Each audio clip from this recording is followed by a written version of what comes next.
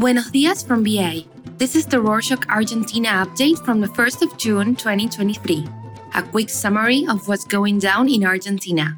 The 25th of May didn't just mark the anniversary of the May Revolution, but also 2 decades since the late Néstor Kirchner was inaugurated as president, which is why, on Thursday, his widow Vice President Cristina Fernández de Kirchner took the stage at the rally in Plaza de Mayo. In her hour-long speech, Kirchner mainly spoke of her own achievements as well as those of her late husband. Aside from that, she also expressed her opinion on the need to link private and public sectors, the importance of sovereignty over resources like vaca muerta and lithium, as well as the need to revise Argentina's foreign debt. More specifically, she urged the country to ditch the debt repayment agreement with the IMF. Meanwhile, many were waiting for her to shed some light on the potential candidates from the upcoming elections, but she didn't address the topic. We will know soon enough, though, as the deadline for the parties and coalitions to present their list of candidates is the 24th of June. President Alberto Fernández did not attend the rally. Instead, he was seen in the Buenos Aires Metropolitan Cathedral for the traditional Te Deum Mass. On Monday the 29th, he welcomed Paraguay's president-elect Santiago Peña and then departed from Argentina to Brasilia. Both President Fernández and his Brazilian counterpart are focused on the development and rebooting of UNASUR, an intergovernmental regional organization looking to defend Latin America's interests and counteract the influence of other countries in the region. Back to the topic of the vice president for a minute, a federal prosecutor has requested that 3 defendants be brought to trial for the attempted assassination of Cristina Fernández de Kirchner. The prosecutor, Carlos Rivolo, argues that the evidence shows the defendants acted on their own account without outside help. However, the VP opposes the trial because she considered there needs to be a deeper investigation to identify the alleged masterminds and financiers of the attack. She believes the attack is linked to sectors of the opposition and claims to be a victim of political and judicial persecution. In other news, the cabinet chief Agustín Rossi officially launched his presidential candidacy this week. Rossi has always defined himself as a Kirchnerite and a Peronist, and he led the defense ministry for the first year and a half of the Fernández administration. In his campaign spot, he speaks of 3 main problems Argentina is facing: inflation, insecurity, and uncertainty, vowing that he can lead the country into growth. In Buenos Aires City, Mayor Horacio Rodríguez Larreta confirmed that Jorge Macri would be the PRO's only candidate. The former leader of Vicente López, a municipality in the outskirts of the capital in Greater Buenos Aires, is outperforming Fernán Quirós in polling, which is why he will be the only one running from his party. The PRO party has ruled the capital for the past 16 years, so the goal is to maintain control over it. Limiting its ticket to 1 candidate will give them the chance of emerging with the most voted for slate in the primaries. Let's go back to the topic of foreign affairs for a minute. This week, the Economy Minister Sergio Massa and Deputy Máximo Kirchner, together with other officials, embarked on a trip to China to hold some key meetings. The team spent their days in Beijing and Shanghai, meeting with Chinese business people and high-profile politicians, always with a focus on settling cooperation agreements around energy, exports, and potential investments and infrastructure works in Argentina. Massa sealed a deal for $1 billion from 2 firms, the Gezoba Group, a construction and engineering company that will build water treatment plants in Buenos Aires, and State Grid, a state-owned electricity utility corporation, and will finance a project to distribute electricity in the Buenos Aires metropolitan area for $330 million.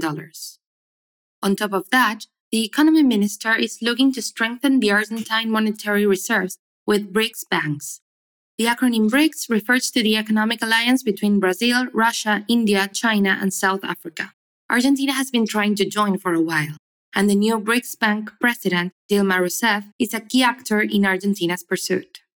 Speaking of dollars, a new resolution imposes a 15-day holding period for dollars from MEP and CCL operations. Market participants will no longer be able to use dollars obtained through MEP or CCL operations to buy bonds for 15 days, a way to arbitrage deals that involve trading sovereign bonds and bills back and forth between the dollar and the peso. The MEP dollar, which stands for Electronic Payment Market, is the result of acquiring bonds in pesos and then selling them in dollars. The CCL rate, which stands for something like spot with settlement, is obtained by investors buying shares and bonds in pesos and selling them in dollars on the international market. Basically, people were buying bonds in pesos, selling them for dollars, and either buying Aldere bonds in dollars and selling it back into pesos at a higher rate, or simply selling the dollars in the informal market for the blue exchange rate. LERE stands for Discounted Treasury Notes in Spanish. These are debt securities issued by the national government, primarily through the Treasury, and they are offered through a bidding process and a public offering. With changing rules and countless exchange rates, you need to become a math expert. But you know who's a real expert? Luis Caffarelli, the Argentine mathematician who was awarded the Abel Prize. Worth around $730,000, the award ceremony took place in Oslo, where Caffarelli was recognized for his contributions in differential equation by King Harald himself. The equations can explain phenomena ranging from how water flows to population growth.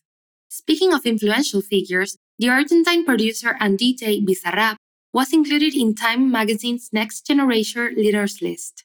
The 24-year-old artist has broken all sorts of music and video records, amassing more than 7 billion views on YouTube and 40 million monthly listeners on Spotify without releasing a single album. On that note about video, if you want to travel back in time to the last World Cup, the BBC released an hour-long documentary that goes inside Argentina's World Cup win. With input of some of the players involved, including Emiliano Martinez, Alexis McAllister, Julian Alvarez, and manager Lionel Scaloni, the film is titled Lionel Messi Destiny, and it tells the inside story of how the star finally won the tournament. Unfortunately, not everything is glory and joy in football. This week, the CONMEBOL, the governing body of South American football, opened a probe into alleged racist chanting against the Colombian player Hugo Rodallega. This happened during a Copa Sudamericana match, and those responsible were the fans of Gimnasia and Esgrima Football Club. CONMEBOL can fine or suspend players, officials, or clubs if found guilty of discriminatory language. Moving on, the New York Times published a guide titled 36 Hours in Buenos Aires. The guide includes key recommendations, an itinerary for what to do during a weekend in the city, and a curated list of where to stay, where to eat, and which museums to visit. If you want to check it out, follow the links in the show notes.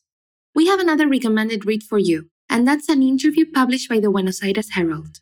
The interview features Daniel Benmegui, an independent video game designer who developed Storyteller, a project that won prestigious awards and made him an instant celebrity. Yet, it never lived up to its promise. Magazines called Benmegui a genius, but he struggled with perfectionism and lack of experience, which led to financial difficulties and the abandonment of the project in 2014. Now, 9 years later, Storyteller has finally been released for PC and Nintendo Switch. Follow the link in the show notes to read the full interview. And that's it for this week. Thank you for listening. You may not know it, but we also do updates for some other countries. If you know anybody who might be interested, let them know. Ready? Here they are. West to east: Venezuela, Spain, Nigeria, Poland, Serbia, Turkey, Malawi, Ethiopia, Georgia, and Japan. Think of anybody? Nos vemos la próxima semana.